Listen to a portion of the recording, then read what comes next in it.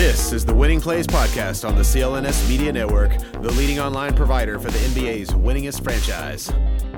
Winning Plays Podcast is back once again. My name is Brian Robb, joined today by the one and only Ryan Berendoni. Make sure you're following him at Danger Cart on Twitter.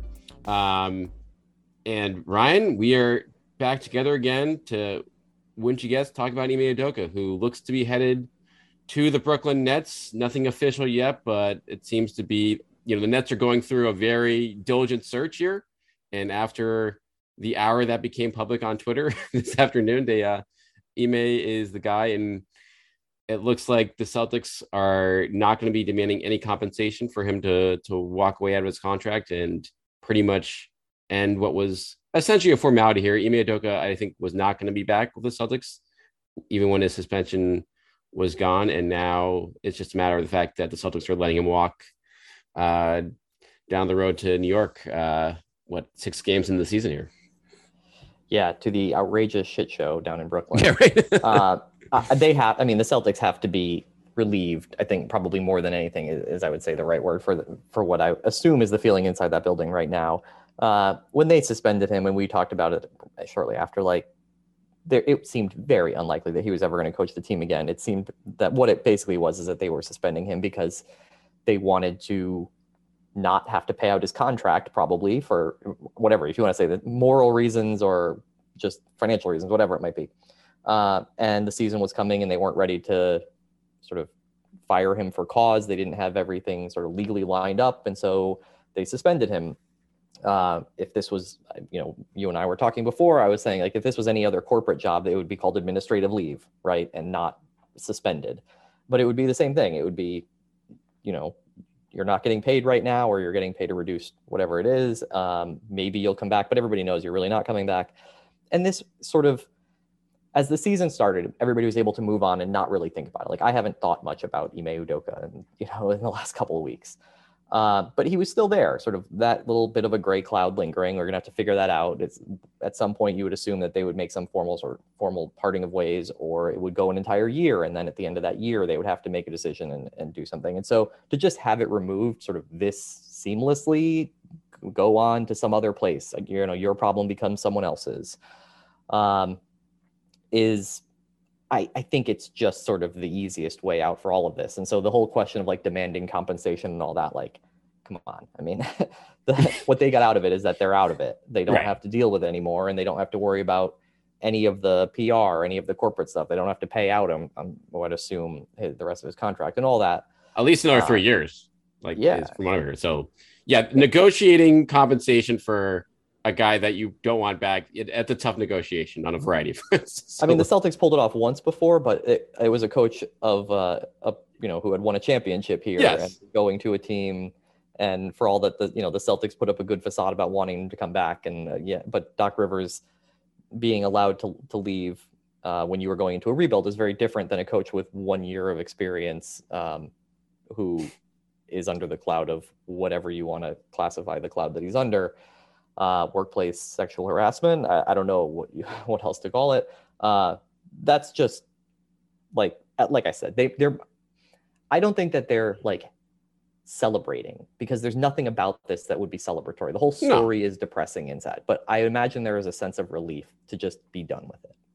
All right, I have quick takes on this. I want to get your take on, but first I have a trivia question for you. In the hour where it looked like, the Celtics may or may not be looking for, or maybe not, wasn't clear if the Celtics were going to be asking for any kind of compensation here. Can you name the 2 other coaches in the last, I'll say 20 years here that have fetched a draft pick for their services around the NBA?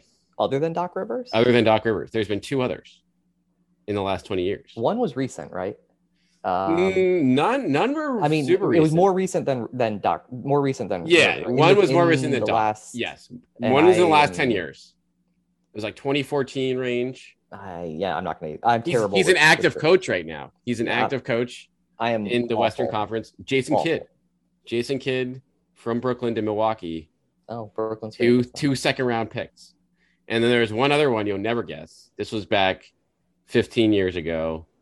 He coached a championship team in Florida. Stan Van Gundy. second round pick and part of a first round swap to go to Orlando in 2007. Even though he was before Jason Kidd, I never would have gotten Jason Kidd because in my mind, Jason Kidd, although I guess that was more of a coup, I think. He was just not a good coach in my mind. Right. He certainly wasn't there. But now, maybe he's an okay coach now. He's got his own issues. Yes. So that okay. But there you go. That's a trivia question for this week. All right, quick thoughts here. One, I just made a list of here that I may be right on this stuff on Mass Life here in the next few days, but things to throw around. Number one, the Nets making this hire at this point, clearly not giving a crap at all about PR. And I guess that's, par for the course for them, given how things have gone for them in the last, I don't know, 6 to 12 months. Franchise's history. Exactly. But just throwing caution to the wind here, obviously, with a situation being like, listen, we don't care how bad it was or the fact he got suspended. We just, this is a dumpster fire and we need some help.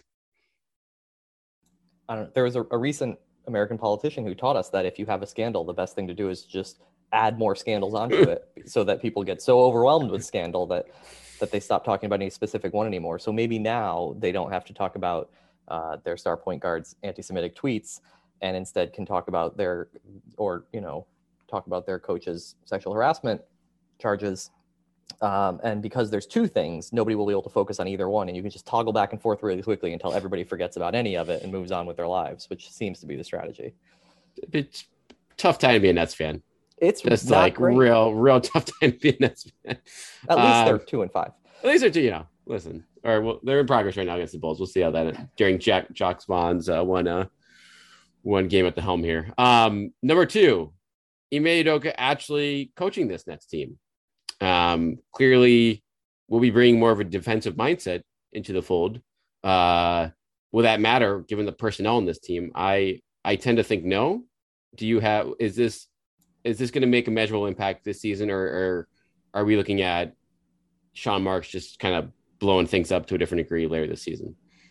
Yeah, I mean, this seems like a fit that has a lot of, I don't even know how to describe it, right? There's explosive potential here. I don't know, right? If you have a team, what's the theory on this? If you have a team that doesn't defend and has no sort of commitment to anything, that seems like, do you want to bring in a hard ass coach with a focus on defense and hope all that works?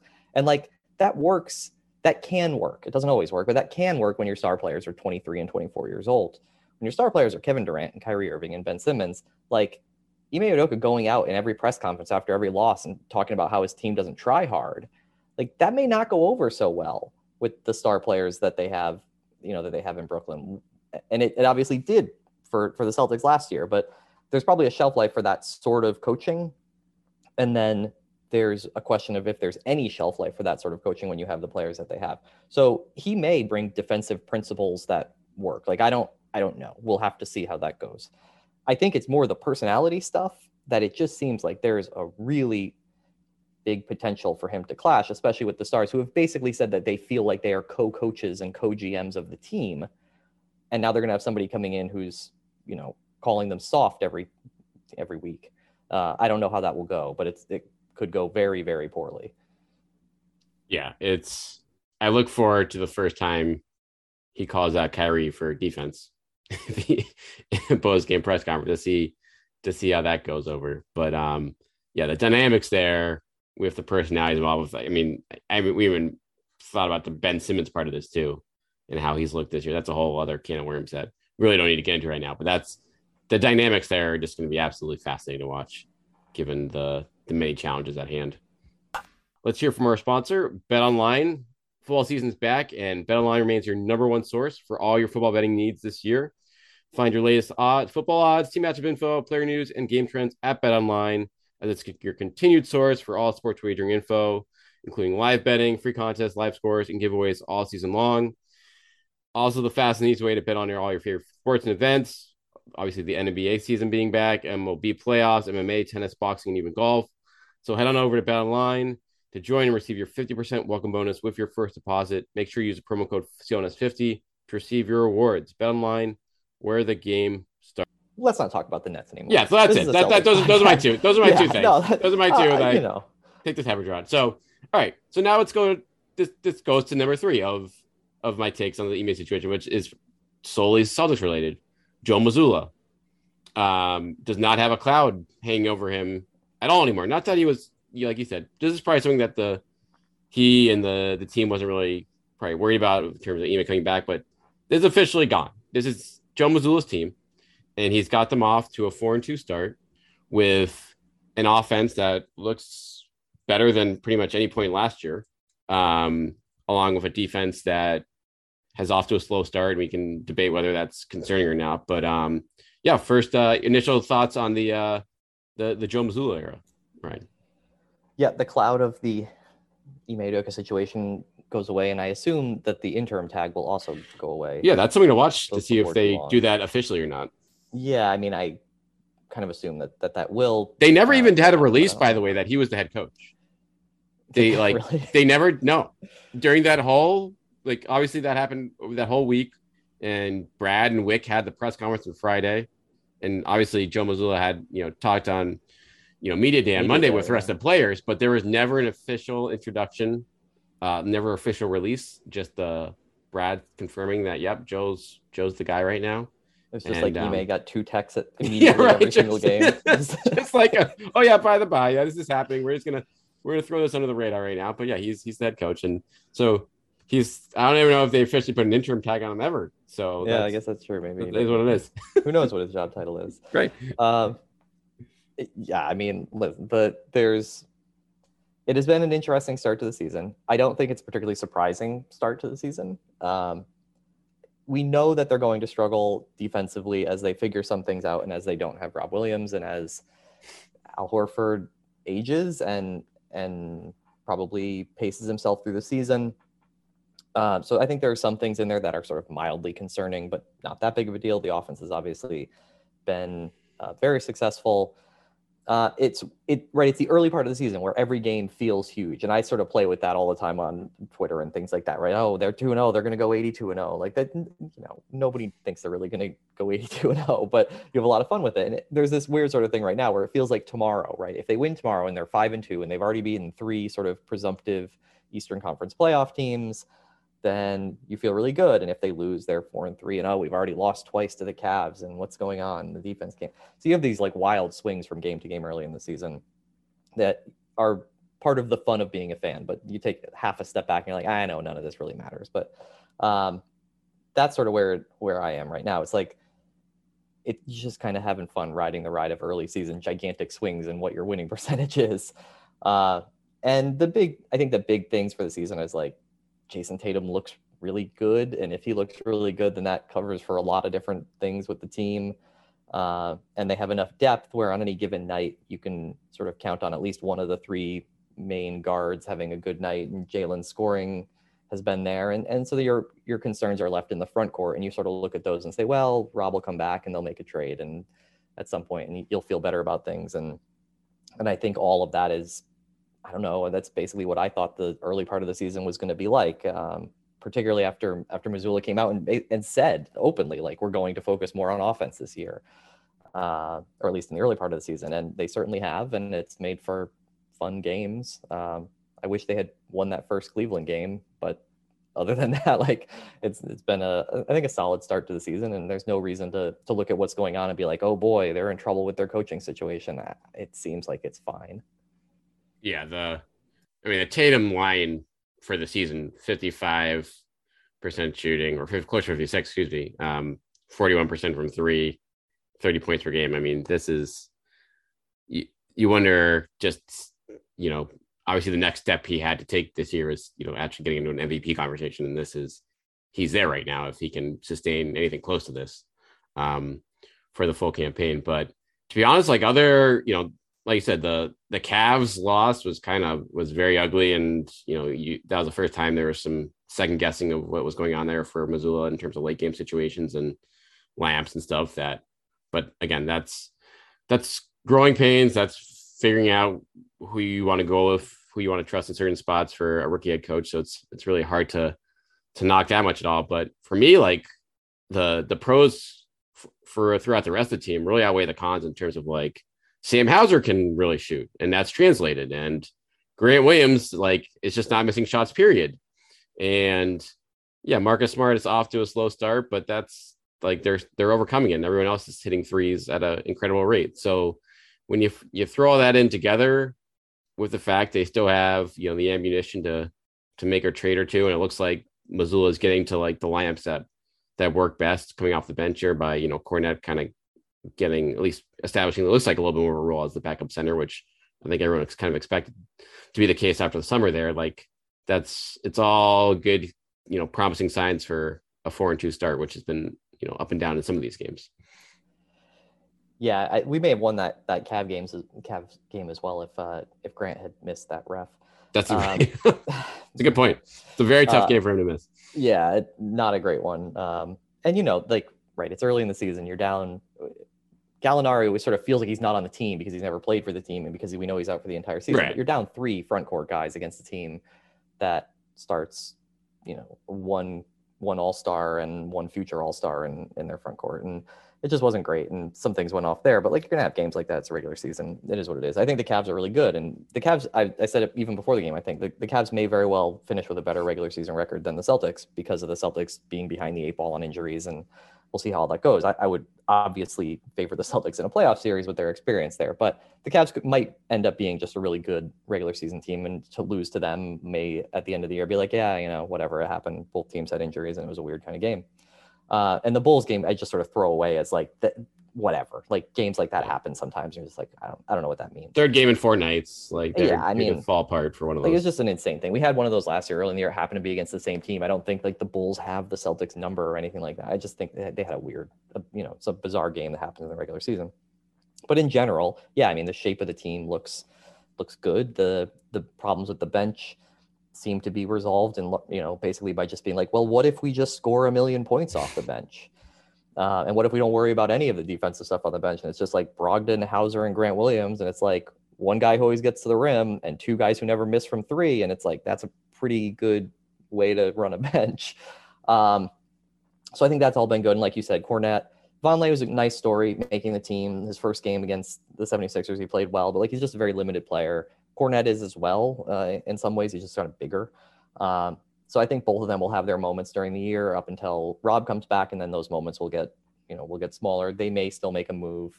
I think at this point, you know, it's just, you have to have somebody willing to trade with you, and there aren't a lot of teams that are looking to move good players at this point who would be worth anything to the team in the long term, because you know whoever you get at that position is eventually going to be a backup. So you're not going to overpay to, you know, pull somebody's starting center so that you can have them be a backup in the second half of the year and give up more first round picks or something like that. So you just kind of have to ride with it right now and say, there's going to be a couple of nights where you feel bad and it hurts because you look at it and go, boy, if we had Rob, we would have won that game, but you don't. It is what it is.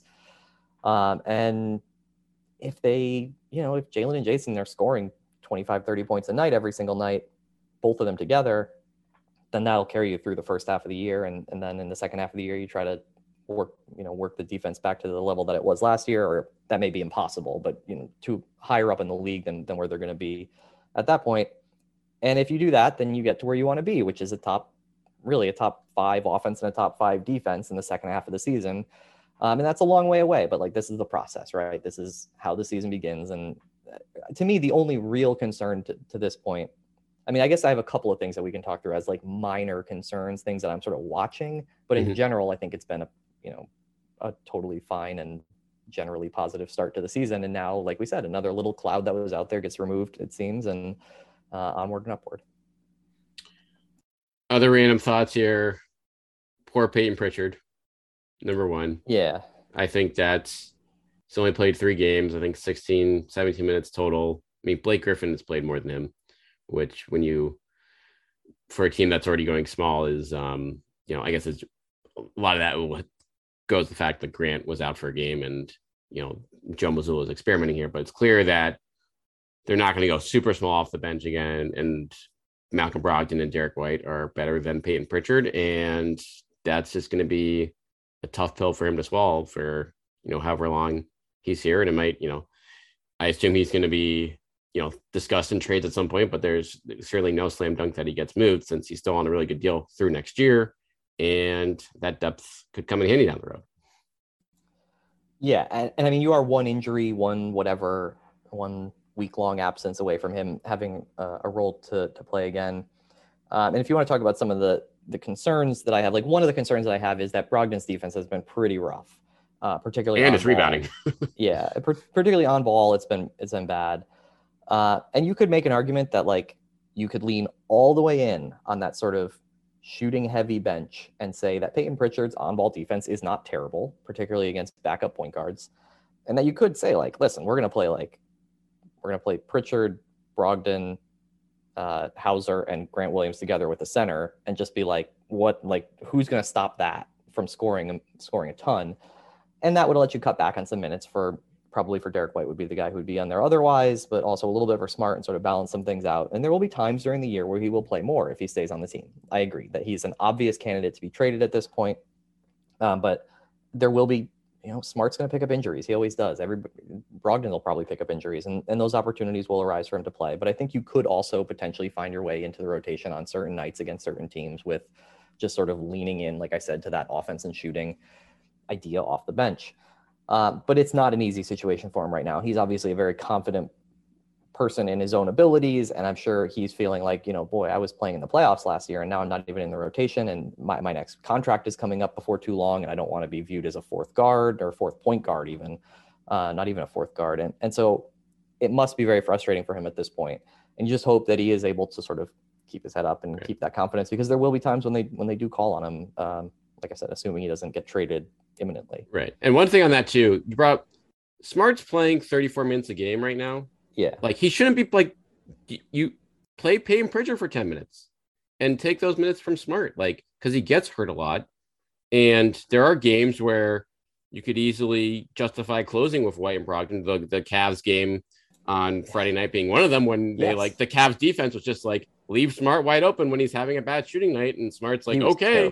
And he was just like, right. And so he wasn't stopping. And obviously Mitchell and LeVert were eating him up too on the other end, like everyone else on the team. So that was a night where like you should like lean into your bench and lean into a guy like Pritchard saying, okay, if we're going to win this game of offense, let's put a guy out there we know that can make those shots. And so that's a situation I hope over the course of the year here, they realize that there's a pretty easy path to play Pritchard in these games. And that also is to the benefit of guys like Smart, Brown, and Tatum. We're not running them into the ground. Like it was obviously part of the plan this year too.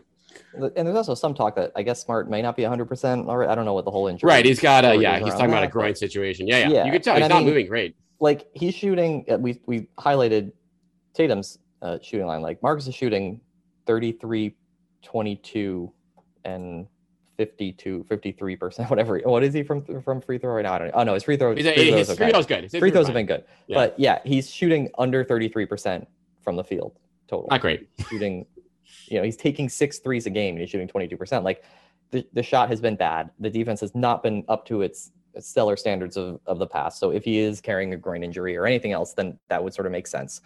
And so to be able to cut down his minutes and shift some minutes around. But like I said, like that stuff will kind of happen naturally because guys will miss games, or because you'll just find a night when it's like, I'm going to put Peyton Pritchard in for 5 minutes here in the second half or in the second quarter, and he makes a couple threes and you're like, well, we're going to ride him a little bit and see what happens. Like, guys come in and out of the rotation. It does happen. It's just difficult for him because you have like 3 established veteran, well-paid players ahead of him. And so you end up going pretty small if you play him with those guys. But I do think, like I said, against other teams' bench units, most nights, there are some teams that you can't really do this against, but like most of the time, it's the middle of the regular season. Both teams have 4 guys off the bench out there. Like you can throw Pritchard and another guard out there and be totally fine, and also have like a ton of shooting out there that I'm sure would work perfectly well. So that's all fine. I mean, I think my major concern to this point is not a real big concern, but it's basically like Al Horford's activity level. So maybe that would be the other place that you would want to talk about. Yeah. I think he's probably just pacing himself coming off last season, coming out, with how his age. Like, I don't think that he fell off a cliff in the couple of months between when he was killing it in the playoffs and now. But he has noticeably been less active, particularly on the defensive end than he has been, than he was last year, really at any time in his career. I don't think he has a steal yet on the year. Maybe he got one in the last game. I'm not sure. He does not. Not really any block shots after setting basically a career high in like block rate last year. So he's been a lot less active on that end. So I think that's probably the number one concern. Also, the rebounding has been terrible in total, and his lack of rebounding as a center. He's never been a great rebounder for the position. So that's sort of my other fear, or my other concern in terms of all that. But like I said, I think it's probably just that he's pacing himself, and he was better last game.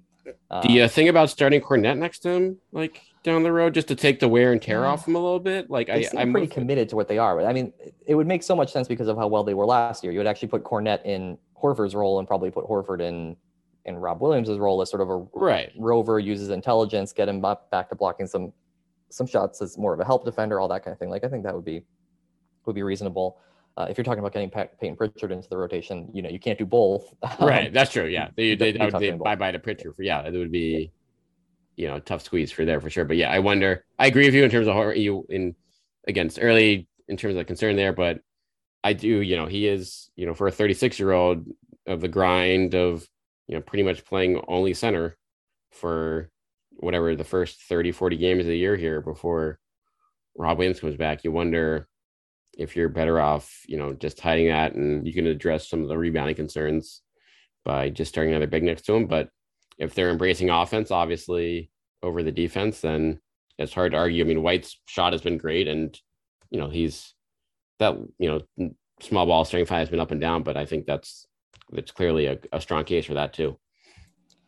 Yeah, I mean, even if they go back to the defensive system that they were playing last year with such success, when Rob does come back, even then, like, Al was still playing center in the sort of traditional way we think of it, that he was guarding the post up guys, things like that, so that Rob could, just be like roving off of less threatening wings and things like that. So there is a lot of wear and tear on the body at his age, and that's why I think that he's probably intelligently taking it easy here.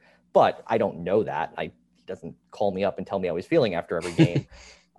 So I can't say for certain. There's certainly some of the sort of analytics heavy people who I follow and interact with on Twitter are sort of wondering, like, is he sort of running into a cliff here? And I've been sort of saying, I don't think so. I think there's enough indications in watching the games that really it is just like, I'm not going to go for this. I'm not going to go, throwing my body around here 5 games into the year. But until he does otherwise and starts playing up to the level that we've seen in the past, you can't say for certain that he will return to that. I just think that it's likely that he will.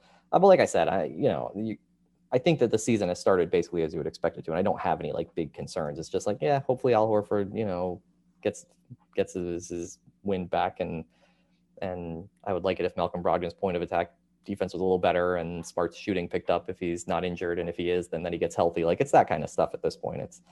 And then the positives are very positive. Like, the biggest positives are like Tatum and Brown killing it, Sam Hauser never missing. Like you said, Grant Williams literally is shooting like 70% from three. It's Hauser could take any three, and I'd be like, that's going in. I feel like they should play him more. He should play more, right? Like, I looked at there are a couple. I think again the Cleveland game, like, he barely played that second half. I'm like, he needs to play every game, decent minutes every single game.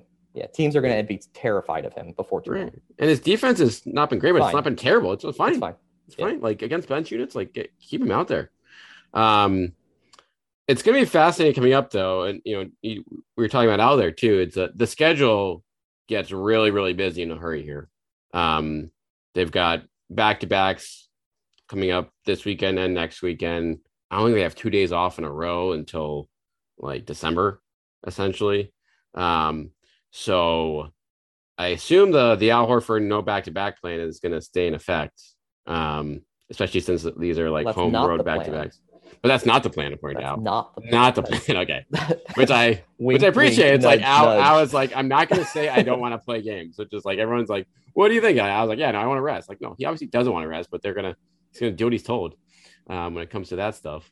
So, but this will get interesting in a hurry here, and like the minutes for these bench guys should, I assume, go up a bit here with Al missing some of these games, and then you'd hope that they'd take the foot off the gas for Marcus and Jason and Jalen a little bit from a just an endurance standpoint to make it through all these.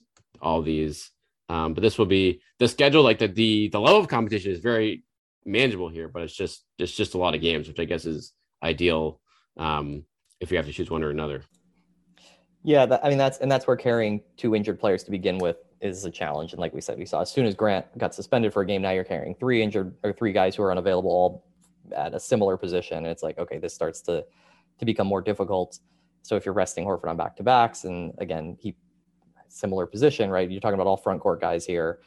They can much more easily, because you have Peyton Pritchard sitting right there, whether, okay, we want to sit Marcus for 2 weeks so that he can get right. I think you could handle that in a pretty straightforward manner. But anytime you lose another one of either Grant or Al, it's like, okay, we really do have to play Cornet a lot now, or Vonleh, and it's that's a little less comfortable. You could, again, like lean way the other direction and be like, Sam Hauser, power forward, we're going to play 25 minutes tonight, and we're just going to shoot the shit out of the ball. And I actually am totally fine with that at this point in the season. I wouldn't want to see it in the playoffs, but like in November, great. You might as well try it. If we score 140, like, I don't care. It's at least fun. Because watching Cornet and Vonleh and Blake Griffin, I understand that you need to have bigs out there, but sometimes it's kind of fun to just be like, let's get into the track meet here. And if you're sitting guys anyway, who cares, right? Like, whether they win 50 games or 60 games this year, there's people out there who like gamblers who care about it. But like, I thought coming into the year, before we knew the extent of Rob's injury, that this was going to be a really, really good regular season team. And as soon as that came out, I was like, oh, okay, well, they're just going to take their foot off the gas anyway. So I don't really care about like the exact number of wins they get. So there's some amount of like, let's screw around and see what, I want to see some fun stuff here. And if it means getting Al the appropriate rest and he's able to manage his way through the season, then all the better. Because like I said, they're not a perfect team right now. They're not 6-0 and rolling over everybody. But the things that I'm looking at in terms of negatives are not like I said, they're relatively understandable, at least, things. So if they have some games here where they have to do the Greg Popovich strategy of resting half the team on one night just to sort of let that game go, then that's also a possibility. Instead of just trying to pick a game for Al and a game for Marcus here and there and threatening that you lose both games, they may just sort of say, like, I mentioned this a couple times last year and they never ended up doing it, where there might just be a couple of games here where you pick and you're like, everybody sits, screw this game. But they will have to make some decisions here this month with, like you said, the schedule and the health situation that they start the year with. Yeah, it's getting to these guys to agree to that for any of these games will probably be their biggest challenge, since Tatum, Brown, these guys, Smart, obviously they all want to play. They don't like to sit games out, but that it's going to happen. At least certainly with Smart with this injury and Horford, and we'll see what else pops up here. We haven't gotten to the most important question here to wrap up. Are you in or out on Luke Cornet contest from the paint? Yeah, it's fine. Whatever. I don't.